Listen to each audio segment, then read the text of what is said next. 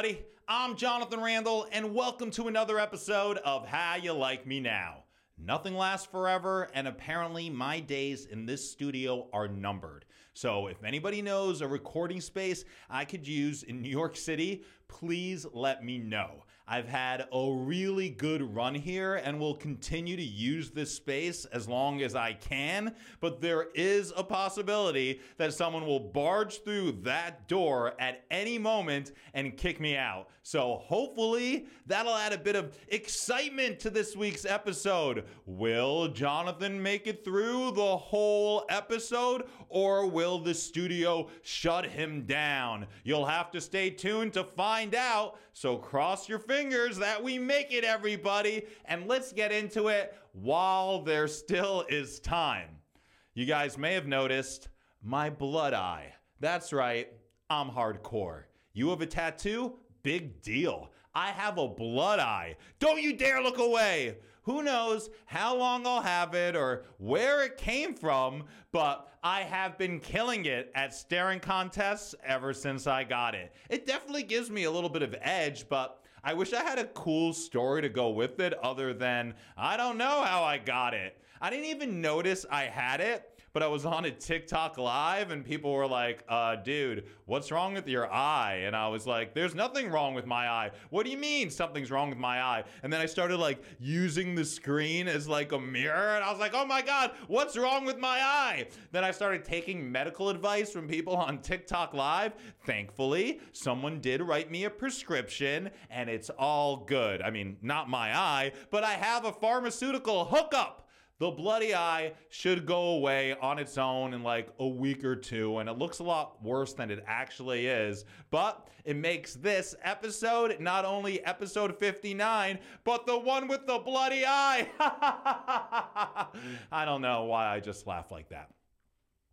The NYPD is investigating a chemical attack on a pro-Palestinian protest at Columbia University. Students were sprayed with something that had a foul odor, made them nauseous, gave them headaches, and burned their eyes. At least 8 people were hospitalized, and others reported that their hair and clothing had a foul smell for hours. Columbia University has identified who sprayed the chemical, and while they have been banned from campus, they have not been publicly identified. But according to Students for Justice in Palestine, it was 2 former Israeli soldiers who committed this hate crime using skunk, a chemical developed by the Israeli military for crowd control. It was a totally peaceful protest, but many supporters of Israel are determined to shut down any and all dialogue that brings attention to Israel's flagrant human rights violations.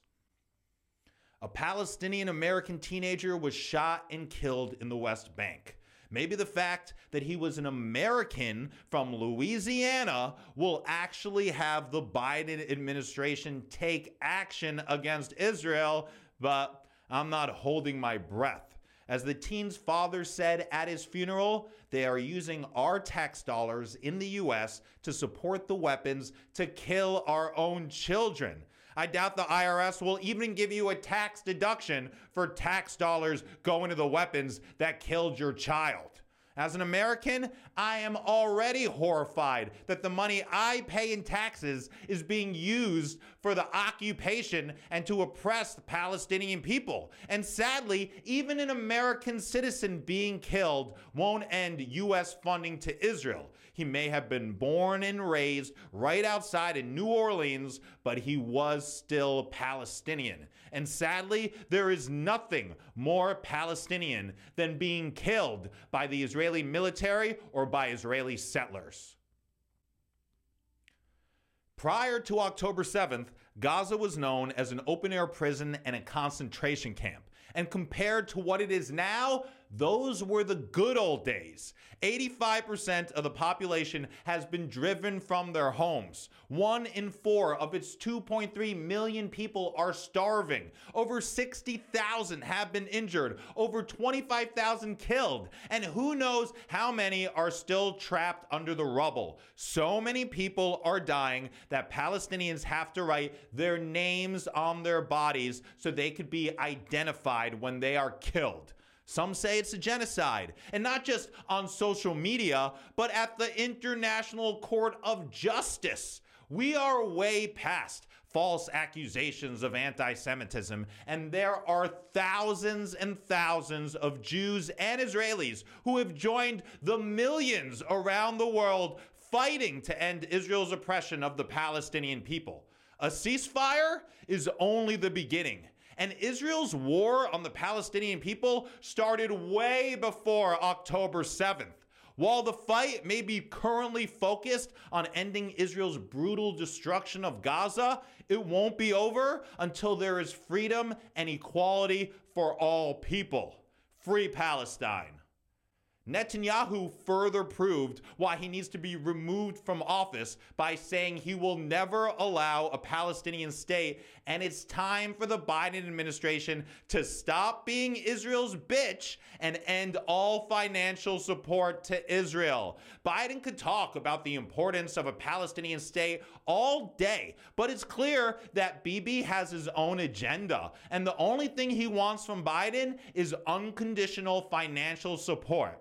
Bibi and his band of bigots never wanted peace, and the indiscriminate bombing of Gaza is further evidence of what they really want, and that's to kill and displace Palestinians. Saudi Arabia has made it clear that they will not normalize relations with Israel until there is a Palestinian state. And European Union foreign ministers say that a Palestinian state is the only way to achieve peace. The United Nations chief said rejection of the two-state solution will indefinitely prolong a conflict that is threatening global peace and emboldening extremists everywhere. Netanyahu isn't listening and prefers an open-ended military control over Gaza.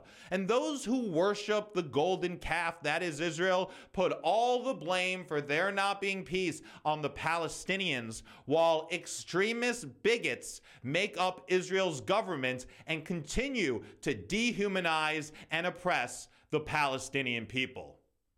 Even the family members of the Israeli hostages have zero faith in Netanyahu and his right-wing government.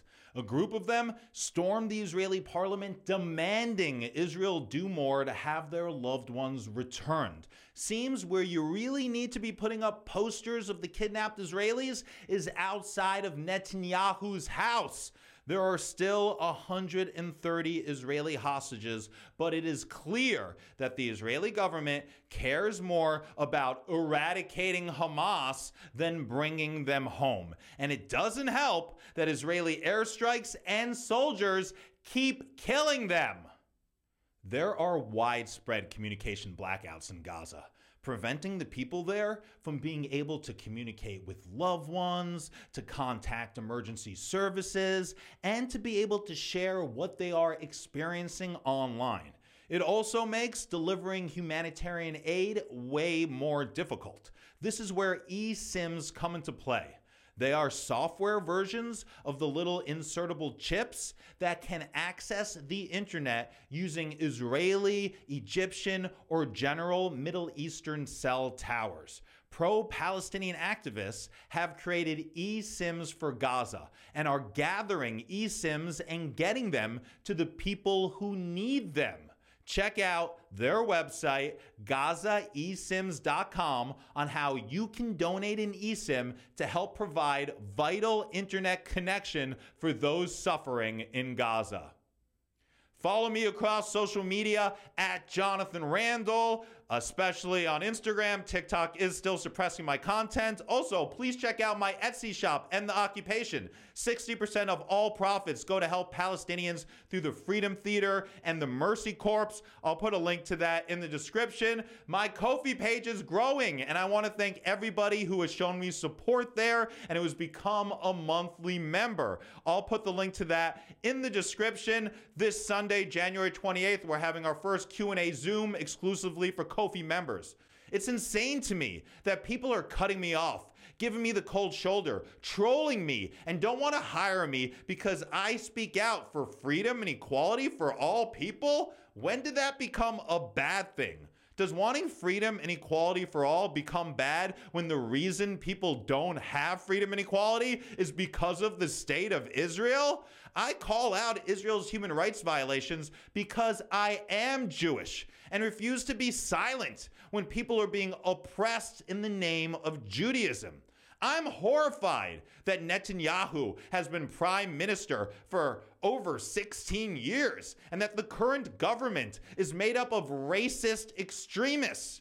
You should be too, but you're too busy asking people to condemn Hamas. I think ending settler violence and the occupation should be a priority for Jews everywhere, but you all seem too busy telling people what they mean when they say from the river to the sea. It's way past time to stop blaming Palestinians and start taking serious action against Netanyahu, his extremist government, settler violence, and expansion. The state of Israel has done horrible things. Admitting them doesn't make you a bad Jew. It makes you a good person. I'm Jonathan Randall. How you like me now?